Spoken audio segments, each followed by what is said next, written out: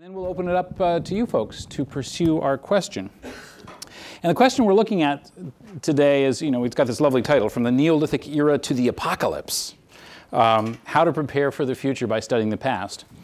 And that's true, that's what we're going to talk about. But, it really is, I think, to quote the Passover Seder, in every generation there arises one who says the past doesn't matter.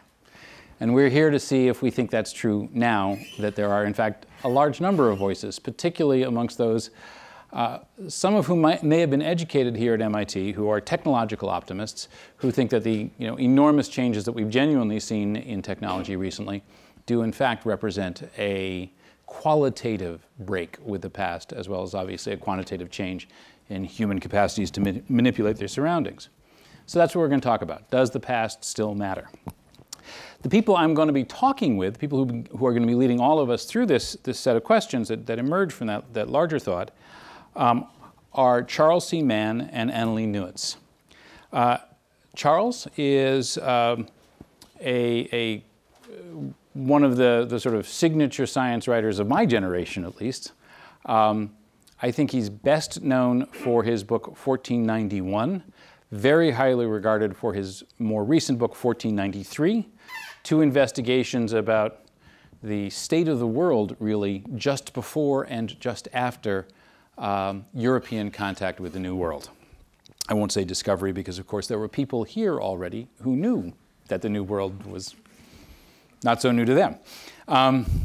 He is currently at work on a project, The Wizard and the Prophet, a book about the future that makes no predictions whatsoever. And an early version, just to show how much of a leap he's getting on the rest of us, an early version of the introductory chapter to The Wizard and the Prophet was a finalist for a National Magazine Award.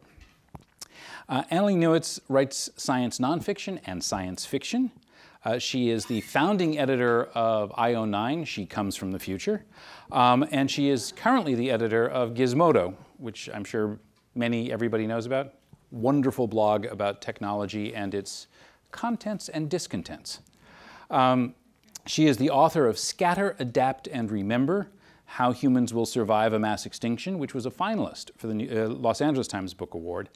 And she has a PhD that she told me not to trot out from the University of California in English literature, yes? American Studies. American Studies. I should know that. An aside, my cousin had the single best academic title in all of the American Academy. He was the Edgar Allan Poe Professor of American Studies at the University of Virginia. It does not get better than that. Anyway, Annalee's writing has appeared in The New Yorker and Technology Review. It's appeared in 2600 and Lightspeed magazine. She covers the universe. And her next book, coming out, I hope, next year, yes? Soon, is a novel about robots, pirates, and the future of property laws. Please join me in giving a welcome to Charles and Annalee. Thank you.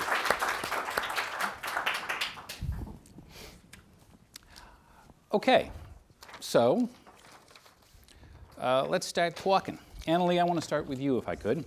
All right.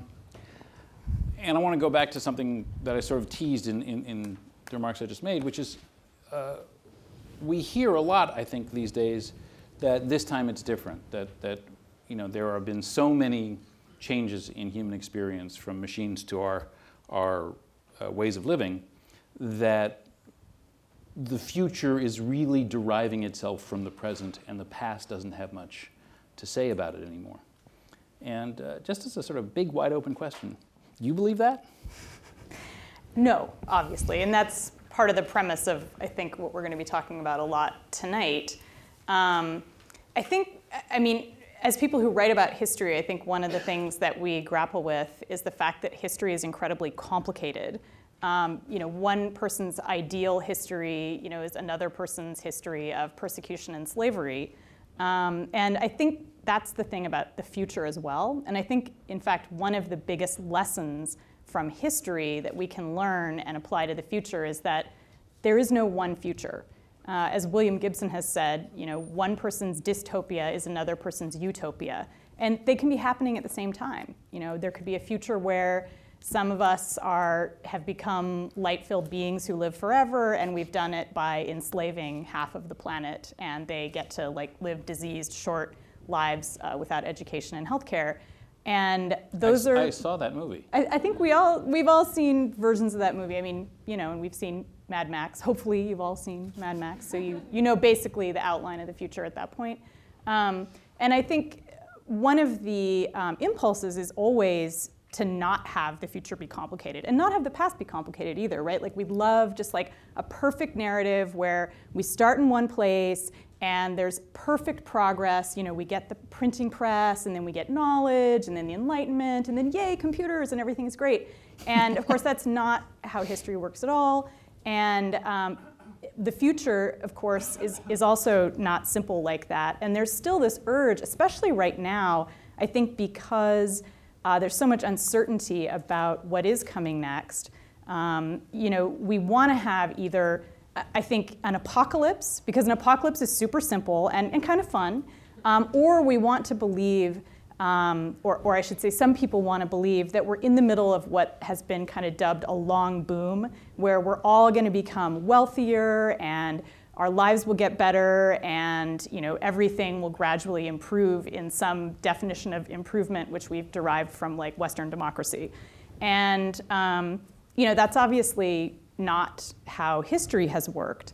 Things haven't just smoothly gone in any one direction. And so I think what I'd like us to think about tonight, or what I kind of struggle against in my work too, is this kind of strand of thinking that comes from sort of black swan ideas about the future, that the future is molded by unexpected events that you can never predict or plan for. Those events do happen, I'm not saying they don't.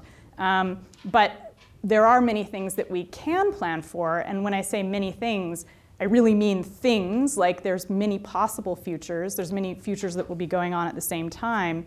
And so I think we need to kind of veer away from thinking of the future as simply heading into a terrible place or heading into this wonder of post-scarcity awesomeness. But at the same time, to finish, what I would say is that just to make the future even more complicated for you, and just to make history even more complicated, I've been saying that, well, there is this way that we can learn from the past because it is so complicated and because there's so many experiences that make up history. But at the same time, and that's something that we share with the present and something that the future will continue to exhibit.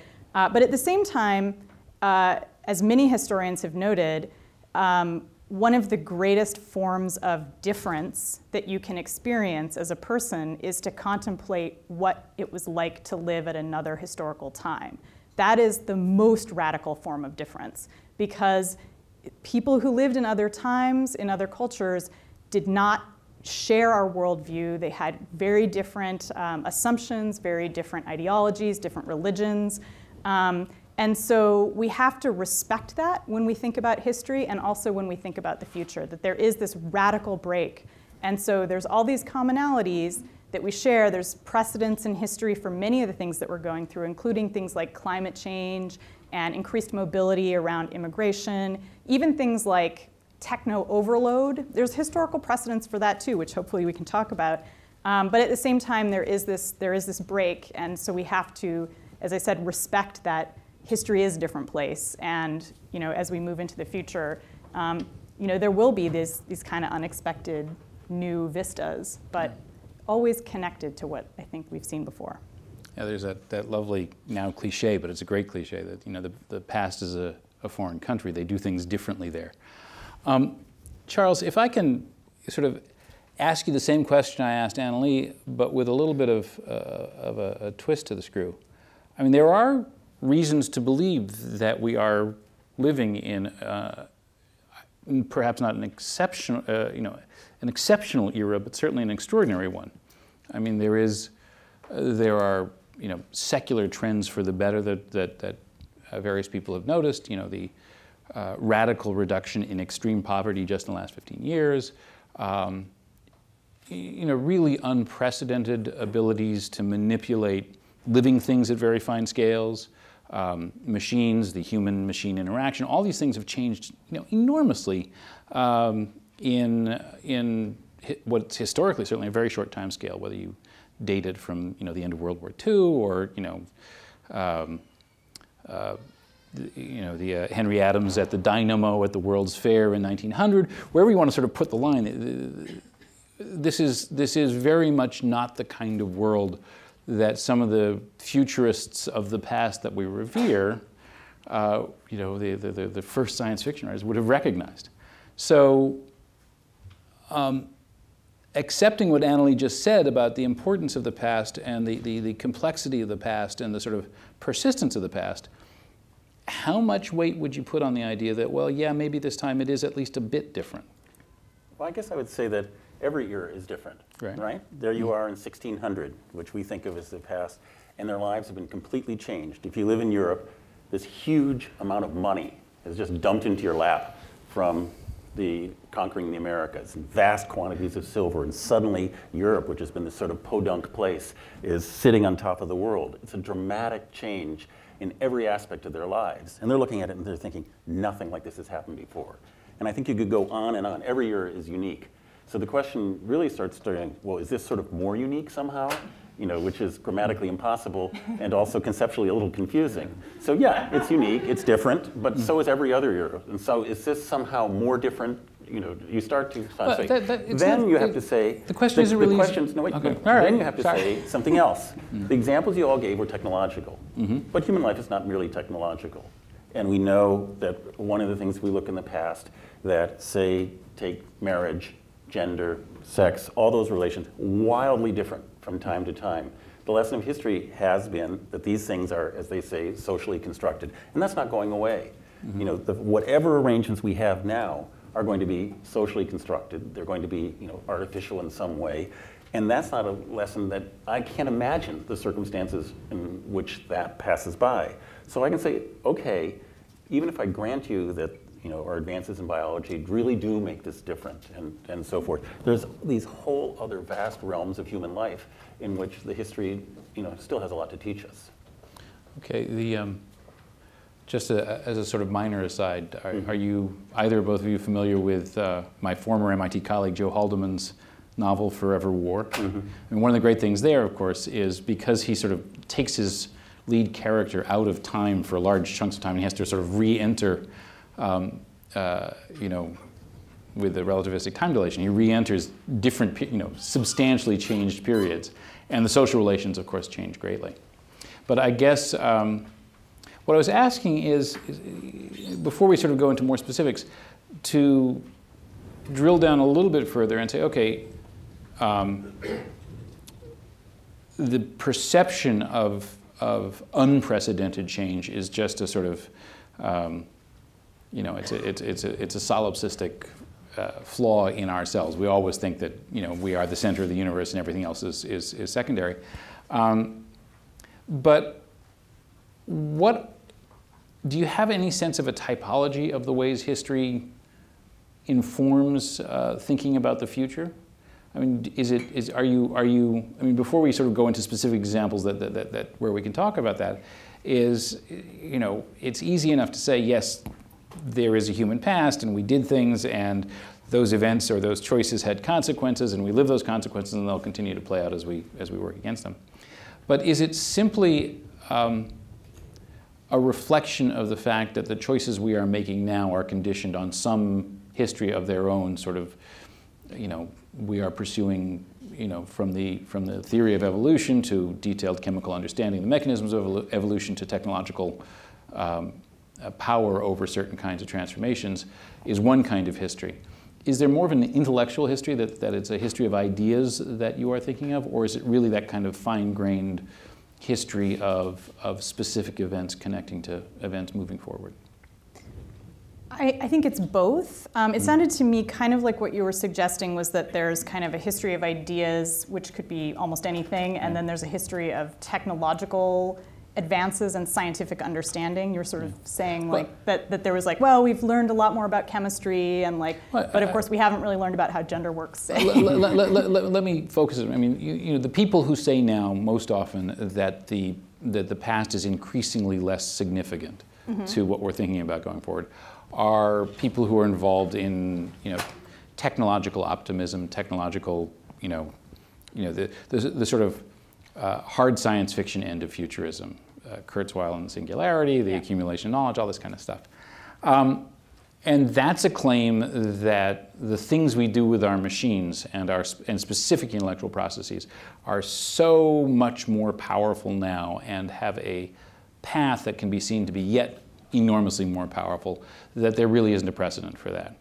And you guys have both emphasized sort of social history as the box that any kind of technological change comes in.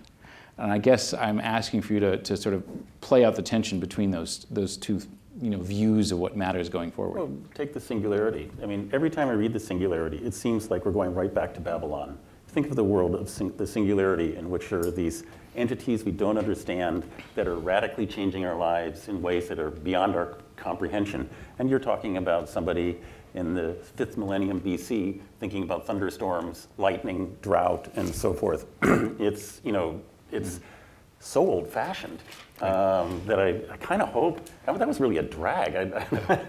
You really hope we don't return to that. And yet, it's also sort of weirdly, deeply Christian in a way, that Judeo-Christian with these godlike beings on there that, I don't know, it seems so culturally blind in a way, oblivious of its intellectual processes, that it's hard for me to take seriously. It's also really paralyzing, right? Because it's all about how, well, machines will take over, and there's nothing we can do, right? And they're unknowable machines. They're not actual machines. They're gods. They're not actual machines. And I mean, it's funny because I was talking to somebody about what's the difference between the kind of singularitarian fear that the AI are going to come and do something terrible to us versus, say, fears of atomics during the 1950s. And I said, well, the difference is, in the 50s, we had actually seen what atomic bombs could do. That was an actually existing technology that had actually killed lots of people and was really terrifying, versus now when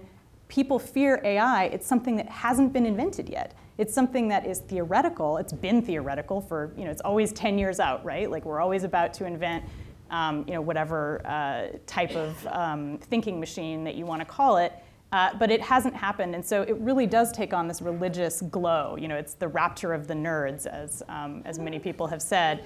And I think that the other thing about it is that it does place the engine of history in the engine, as it were. Like I think a lot about in Walden Pond by Henry David Thoreau. He has this really famous line where he talks about the railroad. He's quite concerned about how the railroad, like AI, is going to take over and destroy us. And he has this great line where he says, "The railroad rides us. We don't ride the railroad, it rides us. The technology controls us," is what he's trying to say. I mean, he's trying to say lots of other fancy things too. He's very literary. But what he's trying to imply is that it's not that we are the authors of our own technology, that somehow the technology itself will be driving us, which is a complete falsehood. Technology is a human tool. We use it. And we can use the most advanced technology we've ever invented, whatever synthetic biology you invent, whatever nanotechnology you invent, or whatever nanoscale devices you invent. And you can use those to enforce some of the most ancient kinds of human structures, right? Like you could use them to enforce patriarchy. You could use them to enforce slavery. You don't have to progress as a civilization, or what we think of as progressing as a civilization, just because you get fancy new technology. And technology doesn't drive us forward. It is social. And it's a combination of technology and social change, but you can't ever just claim that technology is the thing that will drive us to a new place. And the other thing is, I always think maybe this awful thing would happen, but we would get used to it and kind of like it. And I think about many years ago, I used to work with a guy who had served during the Second World War. And he was always saying, think about it. Hitler won. What did he want? A world that was totally militarized, a world in which everybody was constantly under surveillance, a world that was, where police were everywhere and could do what they wanted and shoot minorities. Racial profiling. Racial profiling. He would list all these things. He said, Hitler won. And I think, oh, well, you know, this is just my world, right? Yeah. And so I sometimes think that there'll be some person like me living in the singularity, and then some ancient person will be saying, this is just terrible, you know, we warned you about this. And he said, oh, that's okay. I like my augmented brain. Yeah, I mean, plenty of people have noted that Osama bin Laden achieved much of the havoc he wished to wreak on the United States for you know, minimal investment of relatively low tech, and it's the same argument your friend was saying. I'd like to, you know, we talk on this level for a long time, but I'd actually like to sort of start pulling up some cases so we can see in more detail how you build the argument for a past interpenetrating the future. And one of the things I know you both have thought about a lot are cities. So there's a lot of writing that I'm sure we've all seen about this new age of cities, the intensity of urbanization, the scale of cities now at you know, just you know, the mega cities that exist in the developing world, all this kind of thing. And there are claims that this is in some sense a reorganization of the sort of way you know, the mass of human society actually experiences daily life. When did the U.S. go 50-50 urban? It was like 1920, something like that. I can't remember which census, 20 or 30. And now, of course, it's way off the scale. But, you know, urbanization's been around for a while.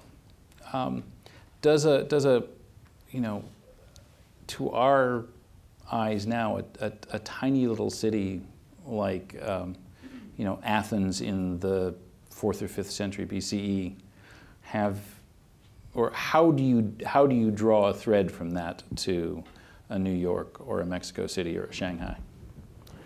Well, I guess I would say I think about it a little differently. One of the things that I'm most interested in is that archaeology is telling us that our conception of what a city isn't the only way they can be.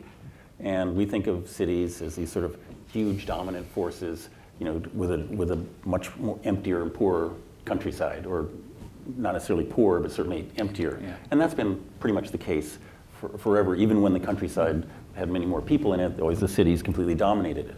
But now archaeology is telling us that the Amazon, for instance, had a completely different kind of urban structure, in which they had these networks of smaller cities, and the idea of a countryside and the city were very, very different. They were completely interpenetrated with each other in a way, curiously enough, that the great urban theorist Ebenezer Howard kind of wrote about in this amazing book, Garden Cities of the Future. And there's a complete example of it covering large chunks of the Amazon. Or if you go into the Andes, they have these incredible show capitals in which they're vast cities, basically, that had nobody in them, and were seen as, you know, religious and central. So the way we do it, again, history is telling us, isn't the only way that they can do it. And I also feel like there's this is particularly important for environmental issues, and there's a kind of environmental modernist that feels like the way to save the environment is to pack everybody into cities. So there's 98% of the population is in cities. It's a little bit like those Isaac Asimov novels. And then, you know, out there's some robots farming and so forth. And you know, what archaeology and anthropology and history tell us is that those landscapes that, you know, then the idea is nature would return, but the idea that nature never had people in it, you know, hasn't been true for thousands and thousands of years, and so that arrangement would be actually something new, and almost every case in which it's been tried has been disastrous. So, you know, there's again another way that it's kind of useful to think about the past. The other thing that, I mean, there's many things we could say about this, but one of the interesting things that's also coming out in archaeology, although it's a huge subject of debate, is around the question of which came first, agriculture or cities. And it's starting to look now like basically the answer is yes, they both came at the same time. There's actually some evidence that perhaps city-like structures existed maybe even before formal. Göbekli Tepe. And yeah, stuff, yeah, exactly, which was kind of one of these symbolic cities that you were talking about, a kind of a city that people went to for religious rituals. This is in Turkey. And so that suggests to me that our ways of doing land planning, our ways of feeding ourselves by planning farms and by planning agriculture, which of course goes into these questions around sustainability and that's part of cities. And so that from the moment that we started making cities, we were making these farms and we were thinking about how to remold nature. And that the city is part of nature in that sense, that you can't have a farm without a city. You can't, well, maybe you could. You guys go try that. But there haven't been that for a long time. They haven't really, there are farming communities, but cities cannot exist without farms. And that's, absolutely economically the case. It's the case just pragmatically. You got to have some food, and you can't just grow it on your roof, as much as some environmentalists believe that you might be able to. And I think the other thing about cities that I think ties the megacity to really ancient past examples of cities is something that we're seeing a lot now, which is building these massive monuments. One of the things that's happening in megacities, right, is we're seeing a lot of incredibly huge towers being built, just crazy tall.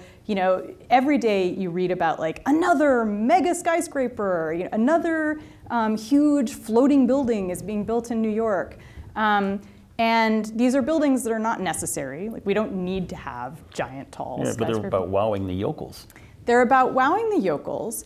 They remind me very much of ziggurats from Mesopotamia, where you just build a giant thing to make everyone feel like the city is the place to be. There's this really interesting archaeologist, Marion Binns, who has a paper about monumental architecture in very early urban settlements in Turkey, Neolithic settlements.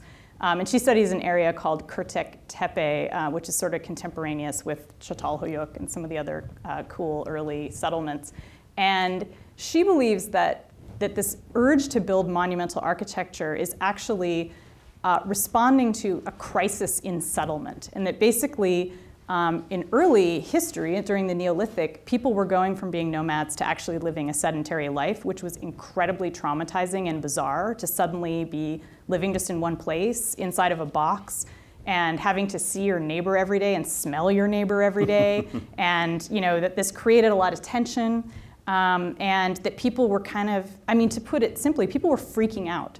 And they needed to feel like something about their settlement was permanent. They needed a new symbolic language to help them just get used to living in these settled communities instead of just wandering around. And so they would build these megastructures. And this is just her theory, shared with a number of other archaeologists, that this is kind of a reaction. And so I think when you look at these megacities, I wonder if that's a kind of psychological reaction to these new cities where you go to them and there's 15 million people, there's 25 million people. It's overwhelming. It's a kind of settlement that humans haven't had before. It is historically unprecedented. And so maybe we're inventing a new kind of urban language to deal with it. That basically what I'm saying is all of these skyscrapers are about the fact that we're freaking out. And they also, the other argument that archaeologists make, which I don't think is at all, against it, is that you see these things, like the descriptions that I ever think about are the first descriptions of Cahokia, which is this enormous native city that's near St. Louis, and you can see it for miles. And these Europeans came there in the late ancient century, and they could see this thing, because it's flat there. These giant earthen pyramids for many miles, and they basically and they sort of go, "Holy crap!" And imagine what this was like when these things were really great. And what it filled them with was, respect for the society.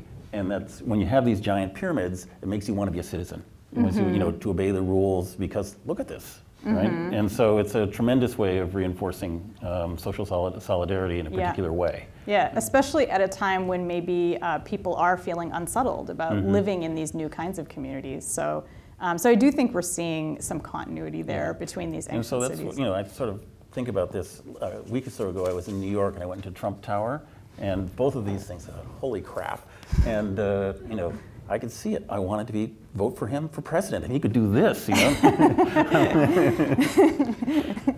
I just want to vote for the guy who built the ziggurats. Yeah, there it is. It's a modern ziggurat, and it's covered with gold. How cool is that? I know. I'm just going to let that one sort of sit there.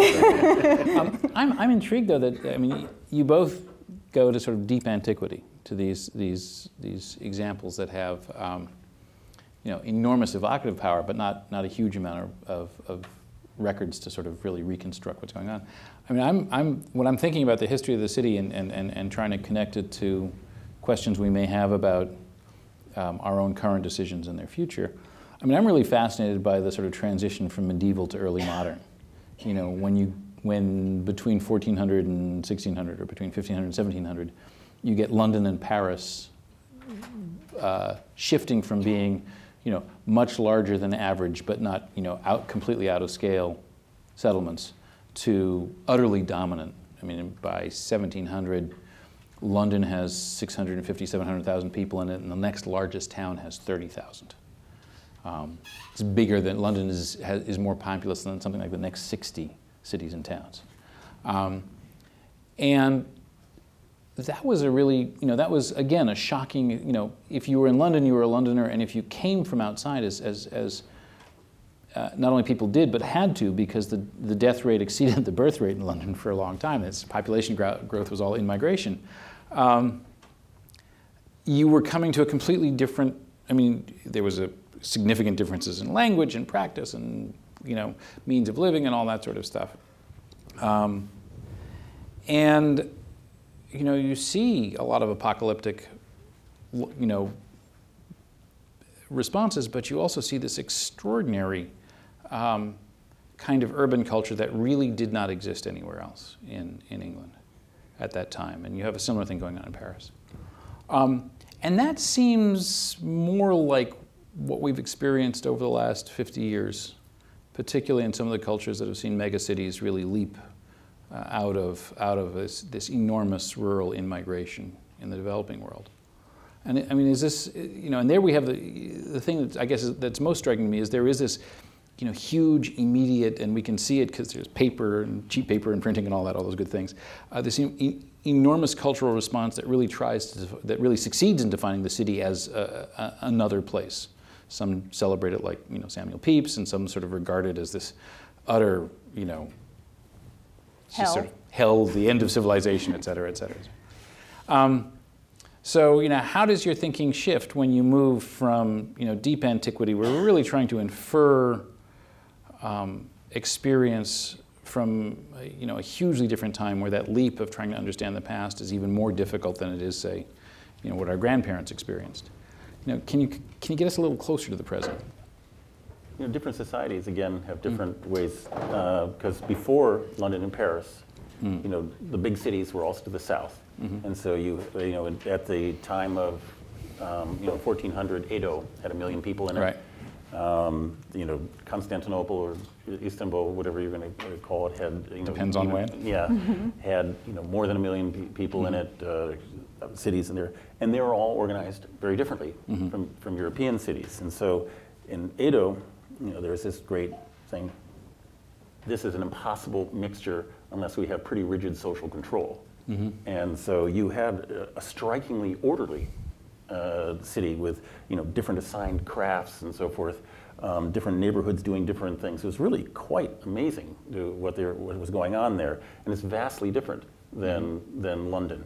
And so it's so much. To me, the lesson again from history here is that we actually have a lot of choice about how these cities could look, and we sort of think like, oh, these cities, they sort of, in the U.S. we sort of spring up urban planning and all that we don't really like, but we do have. They are planned in the sense that we have institutions that set them up, and we don't have to have the ones we have now.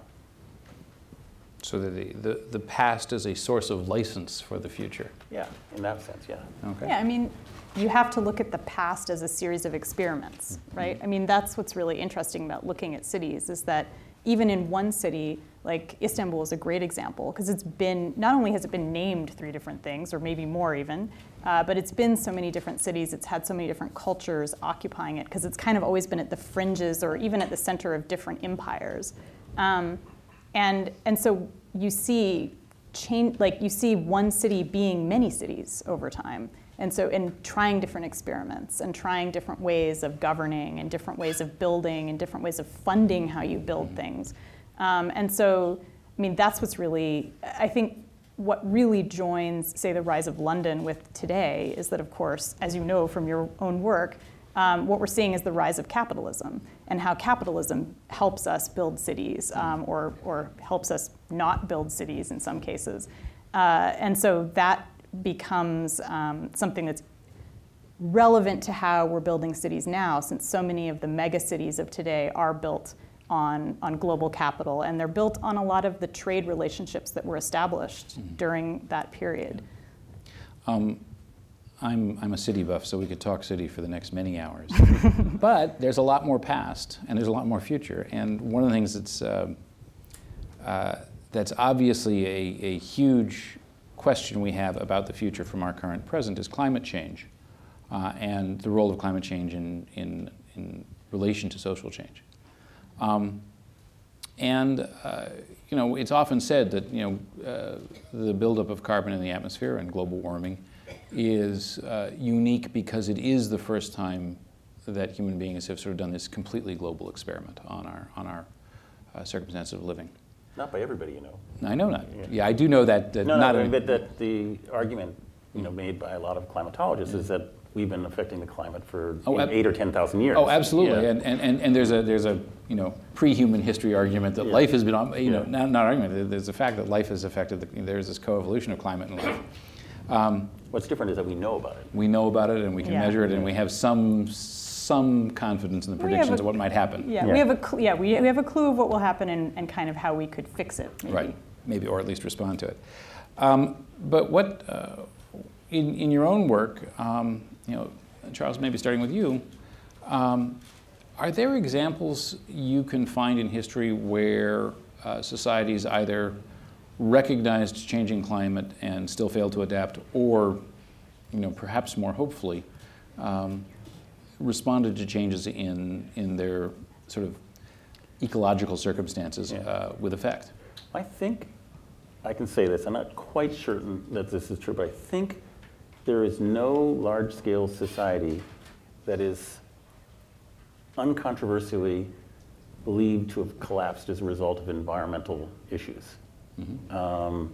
I don't think, you know, there's definitely happened in some, like, islands, little islands and so forth, but a large-scale continental society, I'm not aware of any example of where people say this society fell because it failed, exclusively because it failed to adapt. When you have something like the Maya, they knew that drought was there.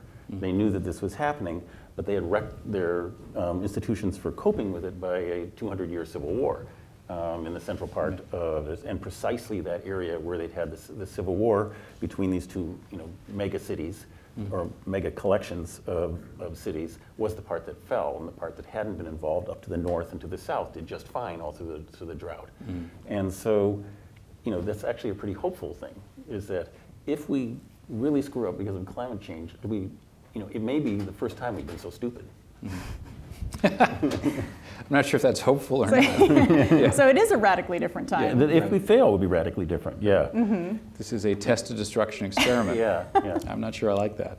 But also we have had incidents where human beings have, you know, increasingly, I think this is fair to say, the idea that the Little Ice Age, you know, this period of time when there was a global cold snap between roughly 1550 and roughly 1800, where, you know, all sorts of really, you know, crazy things happened in Europe and China and North America related to these extreme cold periods. And that's generally, I think, increasingly believed to have been related to the death of Native Americans and the cessation of burning all throughout the Americas and the regrowth of the eastern forest as a result. And both of which sucked carbon dioxide out of the air and pulled global temperatures down about 2 degrees C. So there is an example of a feedback. There is an example, and it was really bad. I mean, lots and lots of bad things happened. The collapse of the Ming Dynasty is thought to be related to this. You know, many people starved in the peripheries of Europe. Lots of terrible things happened in Canada and so forth. And these are, so it was a dire event, but we managed to make it through it. Were you? I mean, not to bring us back to the ancient world again. I know it's all right. It's painful for you, but one of the ancient civilizations that I'm really interested in is the Harappan civilization, which we don't know a lot about because we haven't yet deciphered their writing. Can you tell me where and when? So it's also called the Indus Valley Civilization. So it was located in what's now India and Pakistan. And the height of it was around 2600 to 1700 BCE, so very long ago. And during the course of that civilization, which was quite a long-standing urban civilization, which was similar to Maya in that they had a lot of satellite cities. They had a few really large cities, like Harappa was one of them. And they had an extensive system of roads. People immigrated a lot. And that area where they built up this civilization was fed by a number of rivers that over the course of the thousands of years that the civilization kind of rose and fell, changed their course. And so, again, we can't say for sure it was climate change that caused a change in the civilization, that it went from urban to basically rural again. But certainly the fact that they were no longer fed by these rivers made it much more difficult to sustain an urban civilization. But there's a lot of things that were quite interesting about their culture, one of which is that they were traders, and we know that they traded with the Mesopotamians. They made these very characteristic blue glass beads that are found all throughout the whole region. And I think the thing, I mean, I could actually talk about them forever, so please just go read more about the Harappan civilization, because it really is. They also had fantastic aqueducts. They were like among the first urban civilization to develop aqueducts. Harappa, just look up Indus Valley Civilization. That'll be a good way to do it. H-R-A-P-P-A. Wait, did I spell that right? Anyway. Yeah. But anyway, there's a lot of controversy over how the civilization transitioned. And what I think is notable is that, again, it didn't fall. And in fact, if you talk to somebody who studies the Harappans, they'll get really pissed if you talk about the fall of the civilization, because that's an absurd term. Like, civilizations change, they don't fall. Unless you literally have like the Borg come down and scoop them up and eliminate all aspects of their culture. So, but what did happen was, in order to cope with climate change, people immigrated away. They went back to smaller agricultural communities, and they retained their culture. And there's a lot of continuity between some of the icons that we see in Harappan culture that show certain yoga poses that later get used by other cultures in the region. And so we know that these people did kind of go out and blend into other civilizations that were in the area. So I do think that when we look forward to how climate change might transform our cities, maybe we are looking at something where cities will evaporate and will change, or maybe we're looking at something where it's not that cities will go away completely, but they'll just look really different. Like, our culture today will be significantly mutated. That makes perfect sense to me. The one thing that I've been struck by, though, is, or rather, one of the claims for distinctiveness of the present that rings with a lot of credibility to me is that one of the changes now is we face many of the same challenges, and we're still human beings, so many of our responses will be similar. But we've built an awful lot more infrastructure in the way of natural changes. And the old joke, there aren't any natural disasters. There are natural variations and human disasters, and the disasters are a result of the interaction of a hurricane with, brick. Brick. Decided to build with brick. or the fact that we now have, a continuous line of cottages at the high tide line on the eastern U.S. seaboard. I mean, these are things that weren't there 50 years ago or 100 years ago, and that means, just if you're an insurance executive, that next year's hurricane of exactly the same strength as the hurricane of 1958 will do gazillions dollars more damage and disrupt, many more lives and just, all that sort of stuff. Or the electrical grid and a solar storm. Right. So is there? I I believe deeply and to the bone in the continuity of human experience, and therefore that the past matters. But I also really do think that there are, it's important to note that it's not just continuity. That there are some major changes that occur. Well, I guess I would say think of the Maya as probably the most urban society that has ever existed. Right. And basically the entire Yucatan, the southern Yucatan all the way down to the middle of Guatemala, basically one city after another. Right. If there was ever a society that hated nature, right. it was them.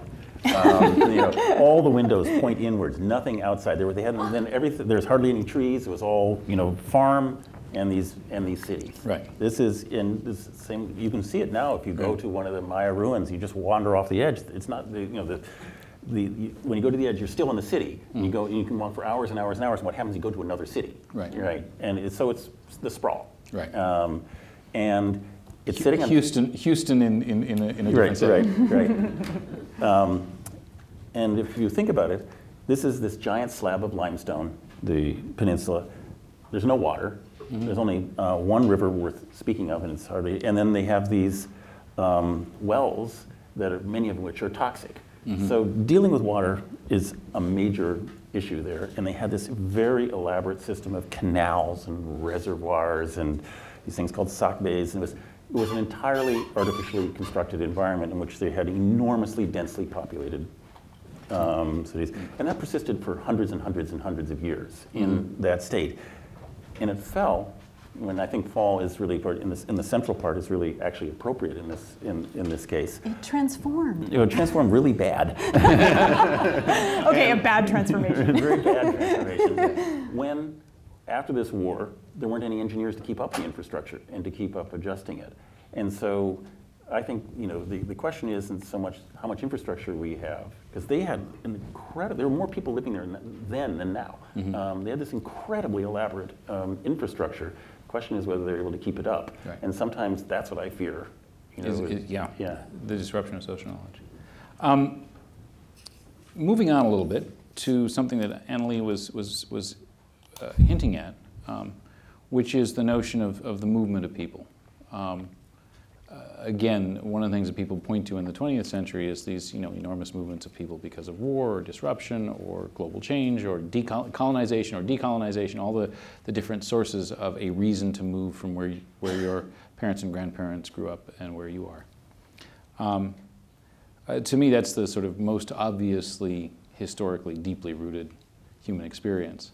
But we're facing these, just as a immediate, today, contemporary political question in this country and in Europe, with the Syrian, tragedy, we're seeing a new immigration crisis, and we're getting these claims that this is somehow, if not unprecedented, unacceptable. It must be put to a stop. And again, I wonder what you would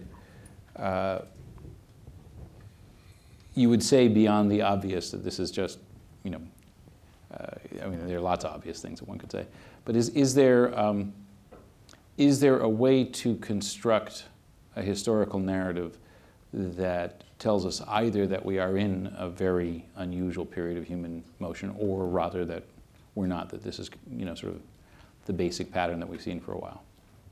Annalee, I'm tossing that to you first because you were the one who brought it up. Yeah, no, I think that this is part of the basic pattern of human expansion, even going back to the Paleolithic period. People move around and they move from community to community. And some of our greatest achievements as humans have come from immigration. And there's a myth about the Silk Road and an actual reality to the Silk Road as a civilization, which was basically built on immigration between cities and trade between cities. And I think there's a really interesting book by Valerie Hansen, who's a historian, looking at the Silk Road. And I'm picking on the Silk Road just because it's her argument in that book is that we think now when we look at the myth of the Silk Road, or if we read about the more recent electronic version of the Silk Road, and we think it was all about trade. And her argument, which is very persuasive, is that it was actually a road for immigration. and that what mostly moved along this road, which really stretched from coastal China all the way into India, and eventually much later, kind of all the way into Europe, was that people moved on that road. People moved from town to town, and especially during what we call the medieval era, people didn't even think of it as like a big trade route where, I make something in China and eventually it winds up in Rome or vice versa. They would think of it as just the road to the next city. And there's a lot of documentation, especially from like the 600s and 700s, of people referring to this road as the road to Samarkand, which is an awesome ancient city, by the way. Speaking of ancient cities, it's in Uzbekistan. It isn't quite as exciting as it was in the 600s. But in the 600s, it was really great. It was hopping. And there was an ethnic group known as the Sogdians who've been completely kind of eradicated, who lived there and who traded and who actually moved to a lot of cities all along the route, including into Western China. And they helped spread literacy by trading books, bringing books with them. They helped forge a path that then a lot of scholars kind of traveled on, especially Buddhist scholars at that time. And so because of that immigration, because of people walking on that road and maybe carrying a few books with them or carrying a little bit of silk with them to use for trade, the civilization in that area was the science was enhanced, people's belief systems were challenged, people learned new things, people learned new languages, people moved from city to city, and it was one of sort of a golden age, at different points during the history of those trade routes. And of course, there was not just one trade route. That would have been awesome if there had just been like one Silk Road that was just like totally cut right through China. Paved in yellow brick. Paved in yellow brick, exactly. But there were many different roads, and at different times, different empires like the Han Empire, and then much later, Mongolians would actually put nice guard towers along the road and kind of keep things safe and keep people moving along. And there was a great mail system for a while. And in fact, a lot of the artifacts from that time are actually letters that people wrote that kind of got lost along the way, including a famous Sogdian letter that a woman wrote to her husband calling him a dog because he'd left her in this city and she was really pissed off.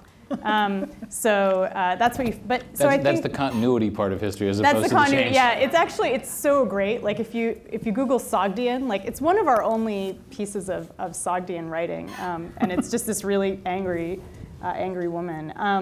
And so I mean, she sounds justified, to be fair.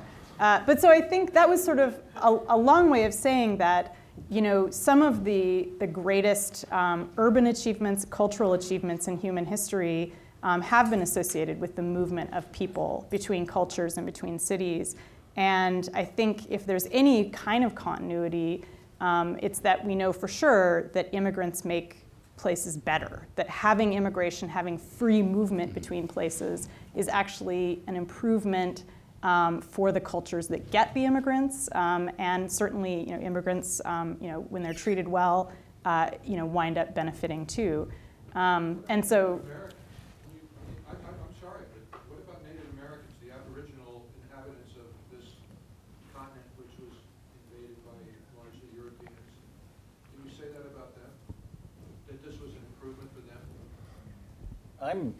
I guess I probably should step in here, right? Yeah, give us your expertise. The answer is no, obviously not. But that actually, basically, I should say I have a bias that I think of as a Copernican bias, that nothing is special, right? That's what physics teaches you, right? The moment you start thinking that something is really special and unique, you're fooling yourself, right? And so, but there occasionally are unprecedented moments, and that was one of them. When the Europeans came, diseases wiped out 2/3 to 90% of the inhabitants of the Americas, a fifth of humanity. It's the only demographic collapse like that, as far as known, in history. It's really an outlier, and it had huge implications for everything that happened next, including the fact that Europeans were able to come here. Because otherwise it would have been pretty much kicked out. by numerically superior Aboriginal groups. So that is it. But it's such an outlier that I don't know if it actually invalidates what you're saying, because that was a very weird, bad thing that happened. It is a weird, bad thing, but it actually goes to the point that I raised very early on, which is that history is complicated. There's not ever going to be a moment where I could say, I was sort of praising immigration, and I do think that in general, having borders be porous and allowing people to move between countries is a good thing. But of course, there are examples like imperialism. Like, that sucked for everybody who got colonized. Like, nobody liked that. Well, the imperialists liked it. They thought that was awesome. But it was, not a good deal for people who were invaded and, enslaved or turned into, toadies of the invading state or whatever. So, and I think some people would even argue that that's not the same thing as immigration. When you have like an invading force that comes in and takes over the government, that's a very different structure than just letting people move between nations. But yeah, it's complicated, right? And even the history of conquest is, there is a. It's complicated too. It's a very, it's one thing where you have the Roman Empire essentially making deals with the elites of cities that they quote conquer, and it's another thing when you have, the German forces rolling through Poland. These are very different experiences on all levels. I want to open this up to the floor in just a moment, and I got many more questions. But I guess I'm going to sort of truncate my series of questions with this, with really sort of a two-sided question. One is, we've been talking for this hour about how the past really does have, a variety of ways to inform our thinking about the present and the future. And I guess I'm curious as to what you both might say about what it says about us now as we make claims that we are facing a future that has no precedent. Well, I think this is very human. I was just reading, actually, today. My daughter is considering going to MIT, so I live outside of town, so I came and I brought her and I had the day. And I was reading about, for this project I'm working on, about the guano crisis of 1902. And at the time... Missed that one somehow. Yeah. No, at the time, it was actually here in Boston, so it's local news. There was a great conference about guano, which was then mined from these islands off the Pacific coast of South America and also off the Atlantic coast of Africa. And it was a major fertilizer, and they were running out. Mm-hmm. And this was regarded as a worldwide problem. And the meeting of all the great thinkers came, and they said, civilization, we're living in this time of absolutely unprecedented prosperity, which is based on agricultural growth, which is in turn based on this fertilizer. That is going to vanish, and our civilization is poised on the precipice like nothing it has ever been on before. And so I can't tell you how many of these civilizational precipices that are unprecedented that there have been, and this one was a particularly enjoyable one to read about. 6 years later, Gifford Pinchot, the pioneering forester, convened the first governor's conference. Teddy Roosevelt did it to confront the cataclysmic shortage of wood. That the United States was going to be completely deforested. There would not be a tree left, and we're again on the edge of a civilizational precipice, like a moment like no other. Mm-hmm. And you read these enough, and you realize that sort of these cataclysmic things arise about every 6 or 7 years, and we seem, as human beings, to be incapable of learning from this. Annalee, do you have a thought on this? Yeah, no, I think I absolutely agree with that. I think that there is a long history of teetering on the brink of collapse, of believing that we are. And I think one of the things that I always enjoy is reading treatises, especially from like the 60s and 70s, about television.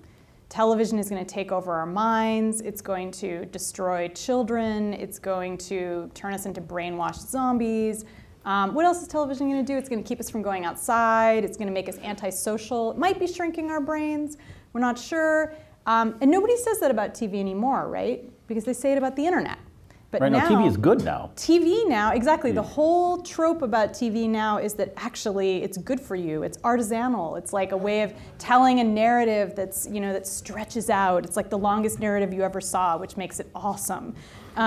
Because it's like a long read, only with your eye, even more. And that's the same kind of thing, and I think that when we consider these kind of singularitarian arguments about how, computers are going to take over our minds and we're going to be victimized by machines, we have to remember that, every generation there's this crisis over some new kind of technology, and the arguments are always the same. Not always the same, but they're always very similar. They always focus on how our minds will be colonized and how our desires will be appropriated by whoever is making the pop culture that we're consuming. That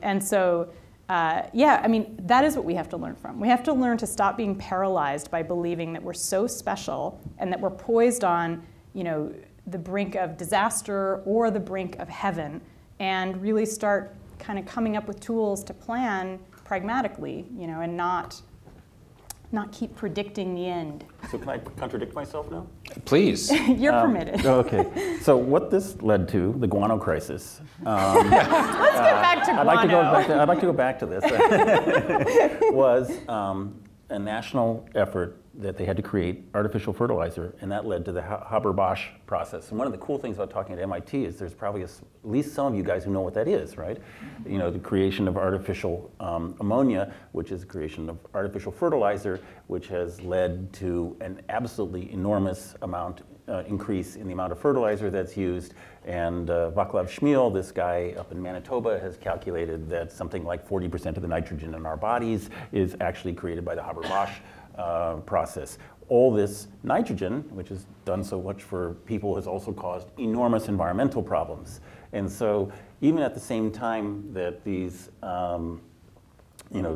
crises happen, we always seem to find a solution. Those solutions always seem to create new crises. Yeah, I mean, the other feature of the Haber-Bosch process, of course, is it is what allowed Germany to make enough munitions to fight World War I when they were cut off from. And it's a major contributor to climate change. And so it's so the guano might have gotten us all.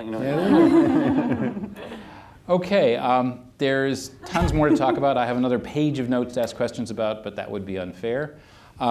We have 2 microphones. Please use them for your questions because we are recording this, and please just say who you are, what your name is. Off you go, please.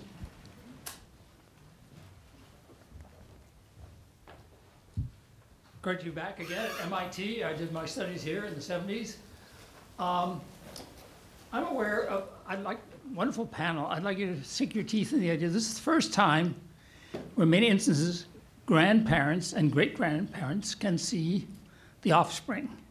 I also jotted down, we've gone from discovering the telegraph. I'm sure when the telegraph appeared, it was unbelievable, beyond the Pony Express. Then came the railroad, which clearly changed things, and then came airplanes. I'm very aware of today's conference, how many of the people who are presenting are about to fly to Portugal, they're coming in from Ohio a little late, and so forth. These are all also our little cell phones, our smartphones, where I'm knowing exactly where my kids are doing in the pictures, what they're sending, and so forth. And then just about an hour ago, someone blew my mind by showing that the nuclear winter calculations were way off. If we had one of the Trident missiles with a kook aboard firing some of the things, it would be 10 times worse than the calculations we saw back then. So that's a real discontinuity. Certainly we are here, realize that we have always escaped Armageddon and so forth. But it's the first time where we're totally connected and watching kooks do much more than just do terrible things in some part of Paris. So are you asking if it's unprecedented, or are you claiming that it is? Reaction to this shrinking of the time scale. I used to plan, my parents always took me for 3 months in the summer to the White Mountains, and then I used to go for 2 weeks. And my sons can just work in 3 days. We're chopping our time into smaller and smaller segments. As we're trying to do more and more, my sons were flying around a lot more than I did, and I flew around a lot more than my dad ever did, who came here as an immigrant. So this shrinking of the time scale, can we learn something from that? Well, that shrinking has been going on for a long time. So it's hard to say that there's an actual line where it happened, although there's a terrific book by Tom Standage called The Victorian Internet, which is about the changes in life that were caused by the telegraph, which is the first time that communication could occur faster than, electronic communication could occur faster than was possible for people to travel. And he argues that basically all the changes that we see from today's instant electronic communications are in the telegraph. And what the internet did is kind of democratize them. And so there's an argument that if you look at history, you're seeing the slow process of acceleration. But because the environment is homogenizing, you could argue that even though we're traveling more and more, the actual distance, the actual difference between one point and another is less and less, so that it's as if we are not traveling at all. I've heard that argued. I'm not sure I believe it, but so there's always available intellectual counter-arguments against this kind of thing. Just that it seems that the arguments may be true, and I would just say that when I think about these ideas that it's unprecedented, I'm aware of how unlikely that is to be true. I know you're there, but just to add to that one little bit, in I think 1998, I heard an after-dinner talk by MIT's beloved and great Phil Morrison, and we were preparing to do a series of television shows about the turn of the 21st century, and again about how much everything had changed and so forth. And so he spent his entire talk describing the connections to a global marketplace that a farm in the Midwest in 1900 had. That the degree of awareness it had of the market price of wheat in, again, Shanghai, London, and the precision, the weather reports they got from all over the world, the futures, the way that they could do contracts, all the kinds of things that we think are, that the economic crashes of, the internet-mediated economic crashes of recent days are this sort of whole new thing in human experience. And Phil just gave this great presentation to say, in fact, no. The bandwidth was smaller, but many of the issues of speed and immediacy and connection across space have been present for much longer than we give it credit for being.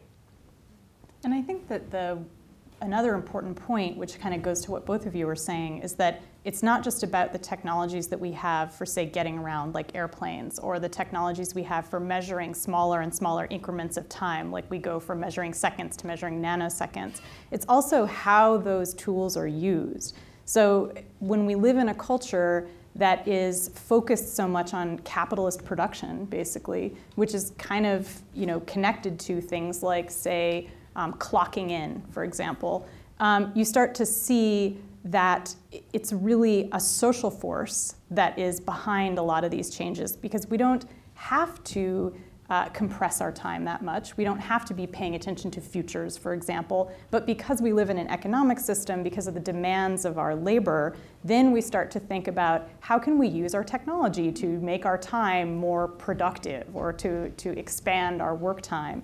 And so I think it's always useful to step a little bit outside of the tech, a little bit outside of all of our new industrial devices, and think about who's using them and how kind of how that changes the way they impact us. If you go to one of the things that really struck me, I went to like opera. One time I was in Milan, and I got to go to the Giuseppe Verdi Museum, and there they have a small fraction of the letters that he wrote in his lifetime, 40,000. And the reason was that Milan, like Paris and like many European cities at the time, had this system of pneumatic tubes. And you could just write something, put it in this tube. He also had 5 mail deliveries a day. This guy had operas all over the world. He was part of this sort of global thing. He was monitoring productions in Europe, the United States, and even Asia. He was getting, he was living a life that's so close to, what a modern business person is living that one hesitates to say, this guy wrote 100,000 letters. That's surely more emails than he was basically sitting on the internet all day. Yeah. He was blogging. Yeah. Anyways. Please. Thanks for giving your talk today. My name is Matt. I'm from California, and I have a comment and a question. I had a comment for Anna Lee.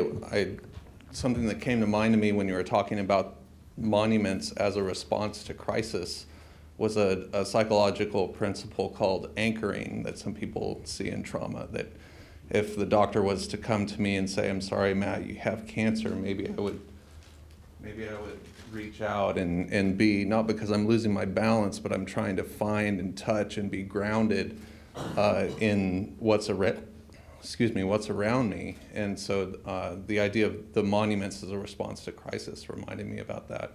And Charles, I also had a question for you with the timeliness of your research with Christopher Columbus and everything. Columbus Day is coming up and the celebrations and everything. Do you have any particular thoughts or reactions to what's going on here with the weekend's festivities? You know, I always think about Columbus is how weird it was that he actually ended up here, because the normal way, the way history should have happened, is what happened 8 years later when Cabral landed in Brazil. To get around, you know, Europeans were going down the coast of Africa, and to do that, the currents are such that you have to make a big, with a wind-driven vessel, you have to take a big swing around West Africa. And the ocean's pretty narrow there, and it was inevitable, I think, that somebody would get blown, as Cabral did, by a storm and land there. And so that would have been the point of contact would be Brazil, and that, I think, was the sort of what should have happened. Instead, this madman with these completely lunatic ideas about how the size of the Earth and the abilities of the technology that was at his disposal, meaning the ships, did this. So that is just, you know, another, since I'm contradicting myself, another perfect example of how weird and contingent these big events can be. And you know, I look at this and I think, wow, what an accident. Kara? Hi, I'm Kara. Thanks for a really great talk. I'm really impressed with you guys' obviously knowledge of history and your ability to sort of like imagine the future. And having all these centuries in your head at once allows you to take a really long view that tends to be like very even-handed, and I appreciate that. I think it's great.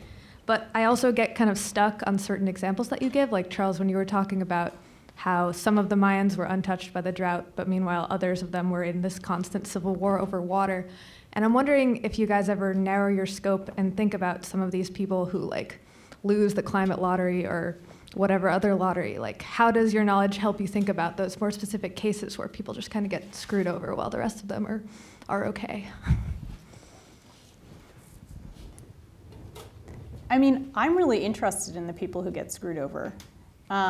So, I mean, I think you can't tell a good history without looking at it from both sides. And I don't know that, because you were saying, do you ever narrow your focus and maybe look at something in a shorter time slice? Yeah, I guess just how does your huge knowledge help you with these smaller situations? Or Yeah, help I you mean, understand these smaller situations? Yeah, I mean, I think that it comes back to sort of understanding that there are a diversity of experiences in any given time period. And that's what makes the present so complicated too, because you hear people saying now, like, everything is getting better, everyone is getting wealthier. And like, I guess that's true in some aggregate, but at the same time, there's parts of the world where that's obviously not happening at all. And so I think that is something that you have to hold in your head to understand history, but also to understand where we're going, that there's, you know, multiple timelines happening simultaneously. And I don't mean that some people are in the past and some people are in the present. I just mean that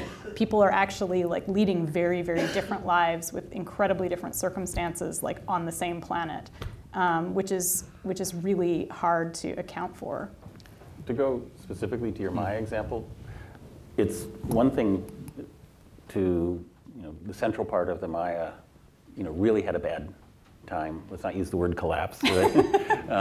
But it emptied, and there are more people who are living there, you know, in 800 AD than there are now. But just north of them were people living, you know, speaking the same language, living, you know, reasonably similar ways, suffering from the same drought, who did fine, and that tells you there's some difference there. And the difference is the social arrangements, I think. And And often you can find, when you find these societies that something really bad happens, there's often a society right next to them that's not that different, that's doing okay. And this is a gross generalization, but amazingly often, it seems to me, what happens in the societies that are failing are elites hijacking the system and actually benefiting from the collapse. And there's a guy here, Daron Acemoglu, who's written a whole book about this, Why Nations Fail, which makes this argument much more eloquently than I just did. And so the long perspective also tells you, something that if you see this pattern happening again of elites hijacking the wealth and productive capacity of the society in such a way that the bad things that are happening to everybody else are actually good for them, this is something to really watch out for. And sometimes as I read the newspaper, I wonder if this is something we should be watching out for ourselves. Yeah. I mean, just to put a little bit of torque on what was just said. First of all, one of the things that you have, speaking sort of dispassionately as a historian, is when you have these disparate outcomes, you have a kind of natural experiment. You can ask why there are such different outcomes. I mean, there's a lot of people who have studied Greenland through the Little Ice Age, and why the European settlements on it collapsed, but the native peoples, really didn't see a major change in either their style of life or their numbers. And there are, a bunch of different explanations for it, but you have that lovely, contained in a very small slice of time, which is helpful, and in a very small space, relatively small. I mean, in the case of the Norse settlements on Greenland, very small settlements. So you've got this sort of unusually for history, nicely contained experiment, and this, I think you're describing something similar in the Maya. But in terms of craft in the writing of history, there's something that you do where you try and shift focal length a lot. You try and see these things that have these big sweeps, and you look over large scales of time and place. But it's all nice storytelling unless you can go into very specific moments and times and sets of evidence and say, okay, if my view of this particular historical transaction is correct, am I seeing it? What connects to that in the as fine a grained account of the experiences of individual people, small groups of people, institutions that you can fix in a time or a place. So I've found in my own writing, I don't know if you two agree, that in some senses I try and find shorter and shorter periods of time and more constrained places to populate, as I make these more general arguments, to populate the narrative. You can't do it with only one scale. If you just stay on the very fine-grained scale, you're telling a great story, and you may have wonderful characters and you have all these interesting things, but you have no real way of gauging if it's of historical significance, as it were, as opposed to a historical novel where you're experiencing some of the vicarious thrill of trying to live through somebody else's alien eyes. Sir? Well, we may not be tottering on the brink, but many other species are. What's unprecedented right now is that we have 7 billion people on the planet, and by the middle of the century, probably 9 billion people. And we're seeing a mass extinction now that's probably not been equaled in the last 200 million years, much of it due to human activity. So, we have to ask ourselves, in this type of an anthropocentric discussion here tonight, that there is a natural history as well as a social history and a technological history. And we have to ask ourselves, how much do we value other species? How many are we allowing to let expire? Do we value species as much as Thoreau did or as much as the railroad does? Well, actually, the last mass extinction was about 65 million years ago. So, and we're nowhere near that level yet. You really have to have like 75% or more species die out before you've got a real mass extinction on your hands, and we're not anywhere near that yet. We might be in a big extinction phase right now, but we haven't reached mass extinction yet. We very well may. I definitely believe that we might be about to reach that level. But what I would say is if you're going to talk on a species level and talk about humans as a species and whether there's a precedent for the kinds of crap that we're doing, there absolutely is. There have been other invasive species, just like humans, at previous points in geological history that have been terrible, worse than us. Cyanobacteria polluted the entire planet with oxygen, which thanks for that, obviously. But it really sucked for all of the methane breathers at the time. They were not, it did not turn out well for them. And there's also plenty of evidence that previous mass extinctions have been caused by invasive species taking over various environments. The Devonian mass extinction, which is about 250 million years ago, was likely caused by invasive species. As one possible explanation. No one is ever quite sure what caused these previous mass extinctions that we've had, but there are some indications that that's part of what happened. So, so I can't answer the question about how much we care about animals, because that's obviously kind of a big other topic. But in terms of humans having a precedent, yeah. And the precedent looks bad, right? Because we see these patterns of invasive species actually maybe being part of what precipitates mass extinctions. The big difference is that humans, unlike cyanobacteria, unlike the sharks that may have been involved in the Devonian mass extinction, humans appear to be relatively intelligent and able to plan for the future and able to figure out that we are changing the environment as we're doing it. It doesn't appear that previous species figured that out. We don't know for sure, but probably they were not aware of what they were doing, but we are. And so that is a historically unprecedented thing too. We're an invasive species that actually knows that we're invasive and actually knows that we are changing the environment in negative ways for other species on the planet. And that actually weirdly gives me a little bit of hope, because I think that we have a chance of doing something about it because we've actually figured it out. We'll see. There may be a collapse, but yeah. Hi, my name is Lucio Quinto. I'm a science writer, freelance, and at the MIT Age Lab. And I have a question. So the MIT Age Lab looks at a lot of population dynamics in a lot of countries. I think, as you know, populations are declining or failing to grow as fast. And I just, I love this idea, this metaphor of collapse has been with us throughout history, but it sounds like it was often a Malthusian collapse. We were always worried about running out of wood or running out of guano. And I'm wondering if you can talk a little bit about the moments when populations were declining, and if we can have any insights from those moments. Well, you mean like when in the Americas after yeah, Columbus? or the Black Death. What you see there's three sort of known pulses of large-scale reforestation in relatively recent human histories, and one after the Justinian plague of 600, one after the Black Plague, and one after the Columbus plague, I guess we can call it, and what they led to, so far as we know, was the same phenomenon to a lesser or greater extent, in which reforestation comes and sucks carbon dioxide, is followed by big spells of cold weather. Now that has to happen at a very large scale before you start to see the impacts. The other thing that happens is that all the survivors are much richer, so that there's a whole lot of historians who argue that what happened after the Black Plague, for instance, is there's many fewer workers around, and so even feudal lords had to start treating their workers well, because otherwise they would move, and so wages went up, and there was a whole series of rebellions against this, culminating in the Protestantism, so that these population declines are, in the past have really been associated with enormous changes. And just to complicate that a little, one of the things that happens after the Black Plague is you run out of workers.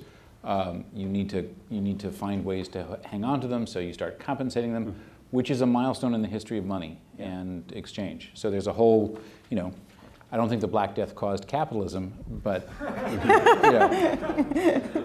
but events that occurred in its wake are part of the history of the prehistory of capitalism. So also part of the prehistory of the labor movement too, because you had peasants, organizing, like you said, having riots, or some people might call them protests, maybe other people would call them riots, and got living wages or better wages. Okay. Thanks. Sir? I'm Phil Guerra from Sloan. one of the perplexing things about these kind of like big disruptive historical events or black swans is not that they're unexpected, but also the other side of the definition of a black swan is it's highly predictable in hindsight from the retrospective lens. Like, you know, looking back on it, you're like, oh, of course that would happen. So the question here is, does history at all help us predict these things, or does it just show us the failure of prediction? I guess. How dumb are we? Well, we do have a pretty good record of, or unmatched record of being poor predictors. But at the same time, I often feel if you take the long view, you sort of want to, you know, sky down. And so, you know, particularly for people in business, I'm amazed, you know, I'm not that old, and I have been through numerous examples of the business cycle, and at every single one of them, there's people who write best-selling books saying, this time it's different.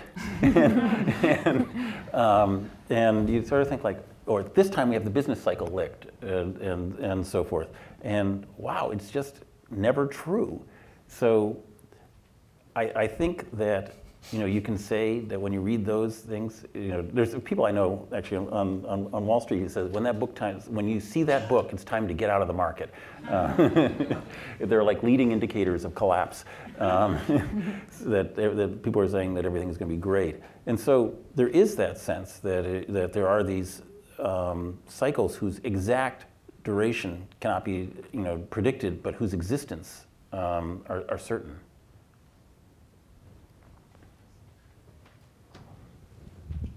Well, I'll just tiptoe.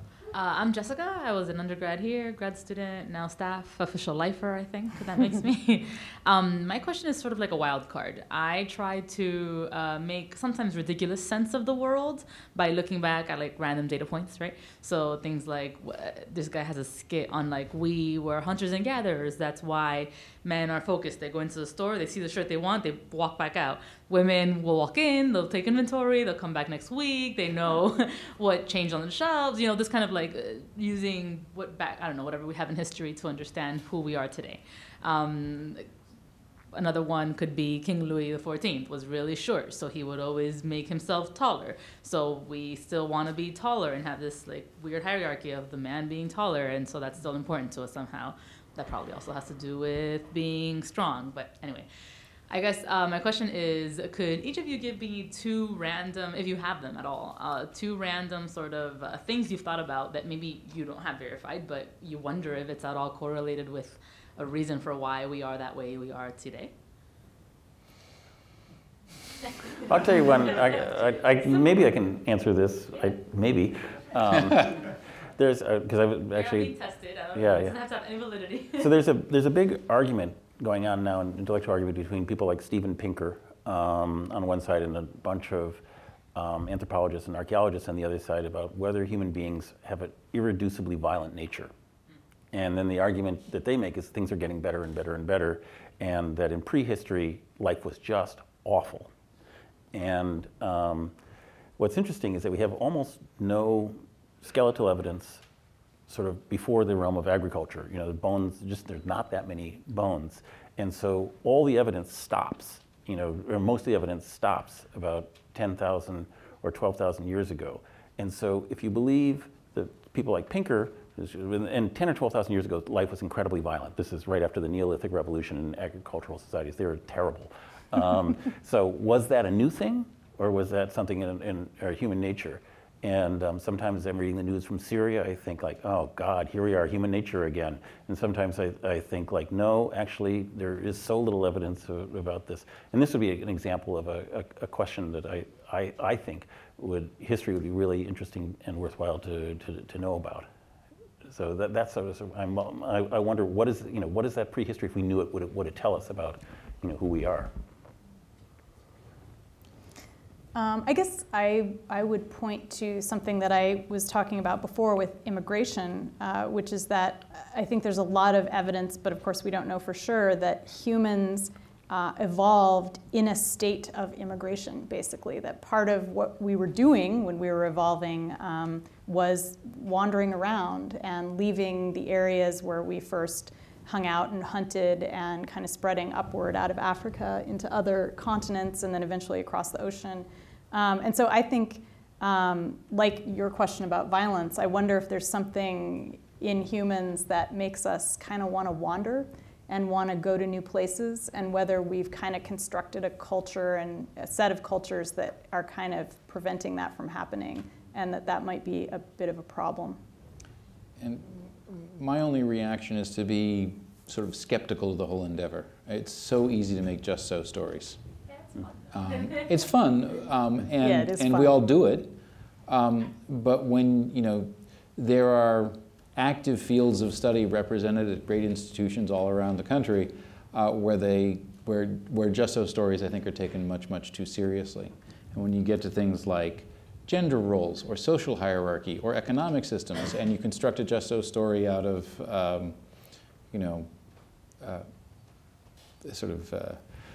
the East India Company's directors figuring out this or that. It's just you can justify. It's so easy to say history proves that what I want to be true is true, and Well, it does. It does, of course, and that's why we do it. Especially if you're writing it. But it's also, I think, just to stick with being self-contradictory. Like, I totally agree with what Tom is saying, and I think that there's a real danger in trying to say that we're doing certain things now because of how we evolved or because of how we were historically, because it does put us again in that kind of paralysis of saying like, oh, well, but we can't change. We're just that way.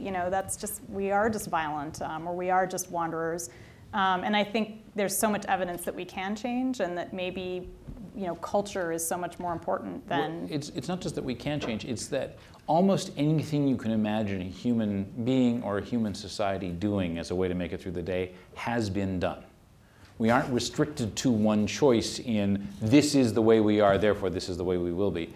There's a huge decision space of things that people have managed to make it through the day on. And it's nice to tell us stories to say that yes, in fact, it is possible actually really to write an original creative work in Starbucks. That going to the coffee shop is not inevitably a way to pretend you're writing when you're not. And somebody has done that. Most people don't.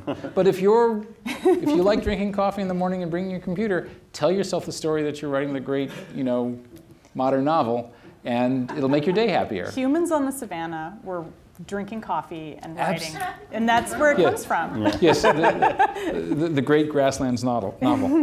Yeah.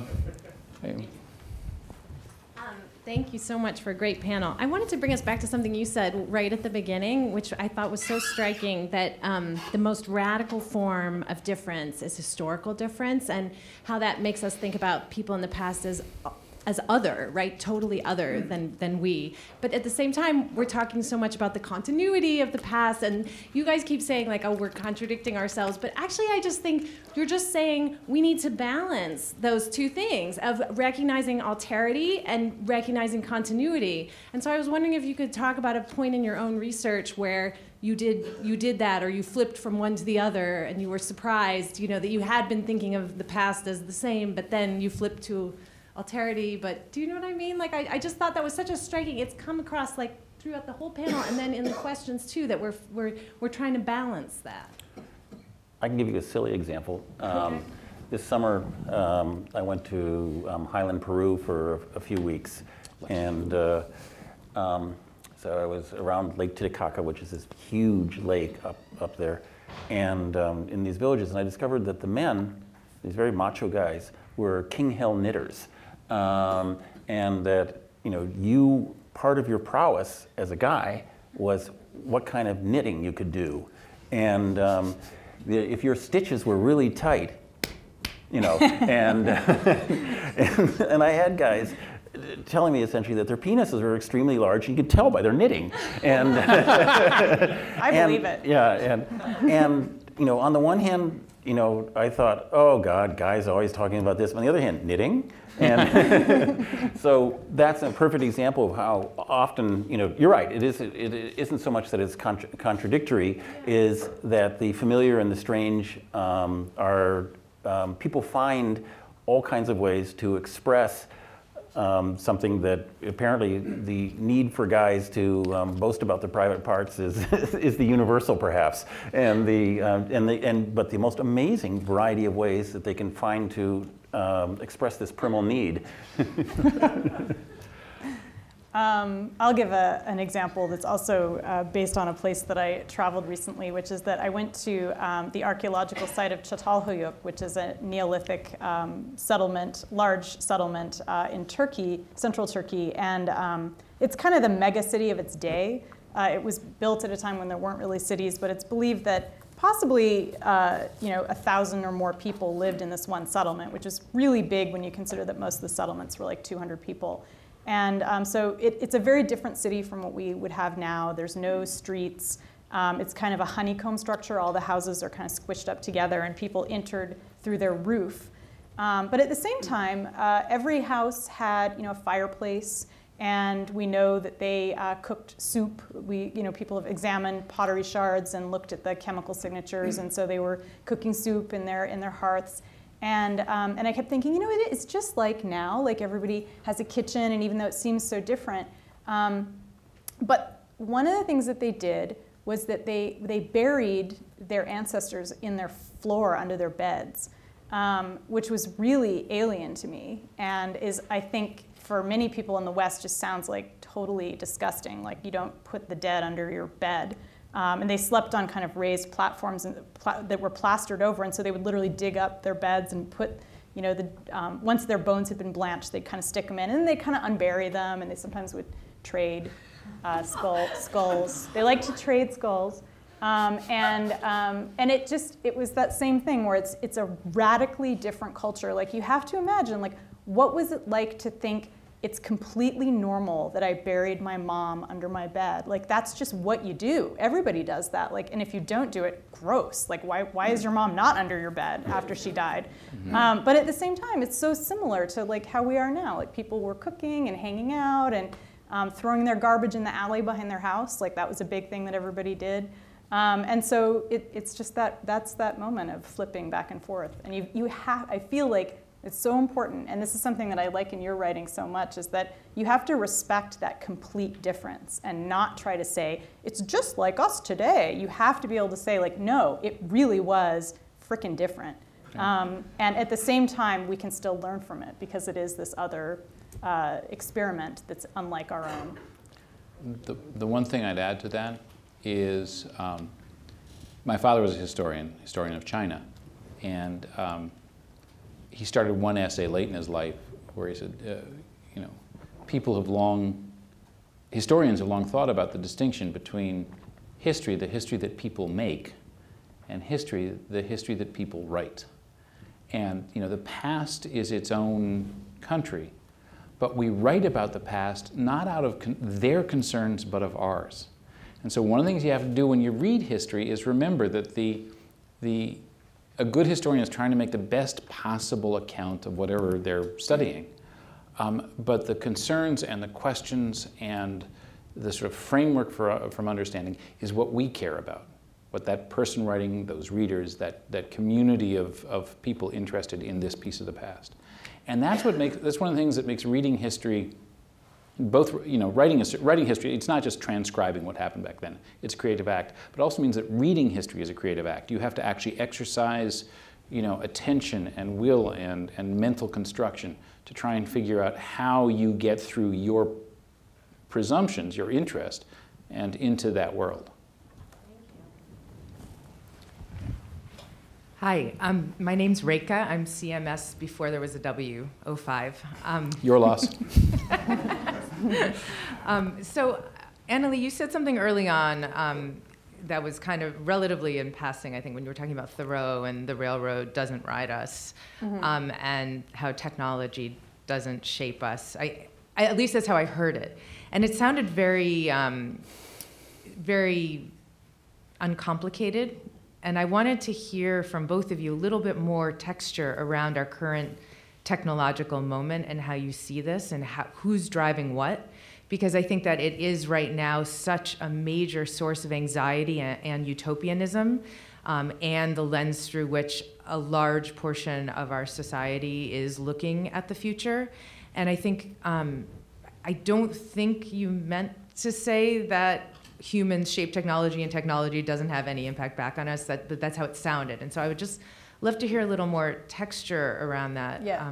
Because no, I think I definitely, yeah, sorry, go ahead. No, that's fine. No, I definitely think it's a dialectical relationship, right? That humans are creating technology, but then of course technology shapes our experience of our social lives, especially now, and it shapes our experience of the economy, and it shapes our ability to produce things. But what I was pushing back against, and the reason why I was sort of picking on that quote from Thoreau about the railroad rides us, is that I think there is a temptation, especially right now, because we do live in a world of rapidly changing technology, or at least companies would like us to believe that it's rapidly changing, because like, why else are you going to buy the new Nexus? So don't buy it, I guess. But I think, I think there's too much of that simplistic idea that we are shaped by technology. And what I want to do in my work, and what I hope people can do when they hear that and when they read that on tech blogs, say, is think about, okay, fine, if technology is shaping me, who is shaping that technology that's shaping me, right? Like, who are the people behind marketing like 1 million different mobile devices to me and trying to tell me that like somehow it's like a giant step forward, that like the Pixel now has like a tablet that pulls off from the keyboard? Like, is that, whose interest is it that's being served by me thinking that that's a big revolutionary change? Actually, if you could even tease that out more, like the power relationship between, there is the slice of society that are the innovators and the marketers of the innovation. And then there's so many people out there who really do feel like they're being ridden by the technology by simply being made to feel like they need it, or actually needing it because of work or society. So just, also, is it possible that some people feel that they are being ridden by technology, and some people are riding the technology? Well, I guess what I'm trying to say is that I think people absolutely do feel that way, and I agree with you that it's a source of tremendous anxiety. And of course, our social lives have been radically altered by the kinds of technologies we have access to, like having a computer in your pocket or communicating with your friends on whatever social media platform you're using. But I think that it's important, like I said, to always remember that it's still a social relationship, and it's people being ridden by people. And yes, there's these technologies that are part of what we're trading with each other, and part of what the most powerful corporations in the world are trying to entice us into thinking are like the most important thing ever. But it's never just. I think there's always a story behind that feeling of like, I am being ridden by my Android device. Who's writing me? Like, there's people that made Android. There's choices that Google made about Android and how it's going to be marketed and what kinds of devices are going to use it, and whether it's going to be an open OS or a closed one, and how anyway, I could bore you to death with Android. But I think it's important, like, that when we have those thoughts about how we're being ridden by technologies, that we think about all of the social relationships that go into making those technologies and that go into making us feel like we're being ridden, like what's really at stake there. And without erasing the fact that, of course, yeah, technology changes us all the time. Like, medical technology made it possible for me to be alive, and probably for many of you to be alive. And that's a real, genuine change. Like, that's awesome in every sense of the word. But at the same time, tech is always embedded in social relationships of power, for example. And some people are getting rich off of your obsession with Android, or my obsession with Android. And some people are not. So. Okay, I think we actually just have time for one last question. Okay, so speaking of being shaped by technology, and you're the catastrophe person, I think, right? So maybe I'll address the question to you a little bit. And I want to preface this by saying I'm an eternal optimist. I swear I am. Any scenario that you see that doesn't end in the evolutionary process and end of Homo sapiens at the hands of super artificial intelligence? Yes. Yeah. How and why? We're done. Okay. Okay, yeah. +1 to that. In the early 1980s, when I was, starting out, I was sent by Science, which I was running for, to write about the wonderful advances in artificial intelligence that were being made by the AI Lab. And this is, at the time, the AI Lab was being consumed by its fight between the two companies that had sort of split into, I forget what their names were, I was just completely baffled. Nobody there was doing anything that I could see that in any way remotely related to actual artificial intelligence. They're fighting over Lisp. They're fighting over these languages. But every single person there told me that AI was going to come before the year 2000. It was an article of complete faith, and I eventually wrote to the editor. I said, I can't write this. I'm going to make them look like idiots, and it's mean. So eventually I wrote about the fight over Lisp or something like this. So, so I gotta say, it's dawned on me as I've repeatedly attempted to cover something about artificial intelligence that nobody involved in artificial intelligence actually, they all talk about artificial intelligence, but what they're actually doing is making something that's super good at one particular purpose.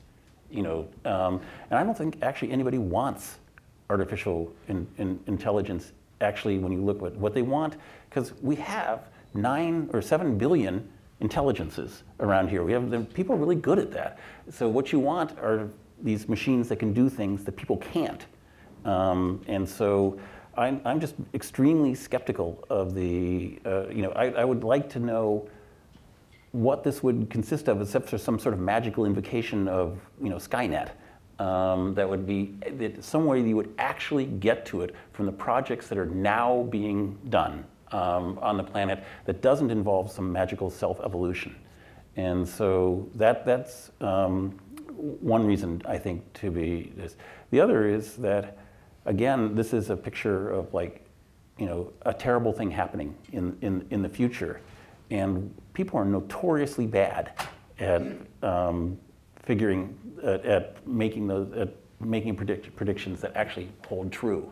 And so the mere fact that this is held, and in fact, particularly academic elites have a terrible record in this. And the mere fact that this is like the Wall Street guys who are saying that this time it's different. So I think all those, obviously you can't predict the future, but all those tell you that in the past, these statements have been made, and they so far have always been wrong. And I mean, also I agree with everything that you just said. And I think also the fact that the predictions about what AI will do to us, the fact that it sounds so similar to these fantasies of Armageddon that we've been having, since humans have started telling stories about the end times, always makes me suspicious. When it's a vengeful God. Yeah, whenever it sounds so similar to all the angels will come down and either they're going to elevate us to this state of bliss or they're going to enslave us permanently forever in a hellfire. It sounds so similar to what people say about what AI will do that it comes to feel like it's just part of this ongoing mythology that we tell ourselves that's been enhanced by these present-day anxieties about technology righting us. It fits very nicely with that fear that we are going to be enslaved to the technology. And again, I think anytime you hear that, you always have to ask, well, what are we really worried about? Are we really worried about a machine enslaving us, or are we really just worried about being enslaved again by other humans? Because do you know who enslaves humans? Humans. And that is history, people. And it's funny that we keep projecting it onto our technology and saying, it's not us, the technology is going to be enslaving us. Well, maybe actually this is an anxiety about how slavery is going to return in a big way, and maybe we should be thinking about that. Where can we buy your books? Outside in the hall. We are the us talking to you part of the program of the evening is now over. I want to thank both our guests, Charles Mann and Annalee Newitz. I want to thank you guys for showing up. I want to encourage you to check out the books that are outside and the signing that will take place for those of you wise enough to make that decision. And I would like to ask you now once again to thank Charles and Annalee.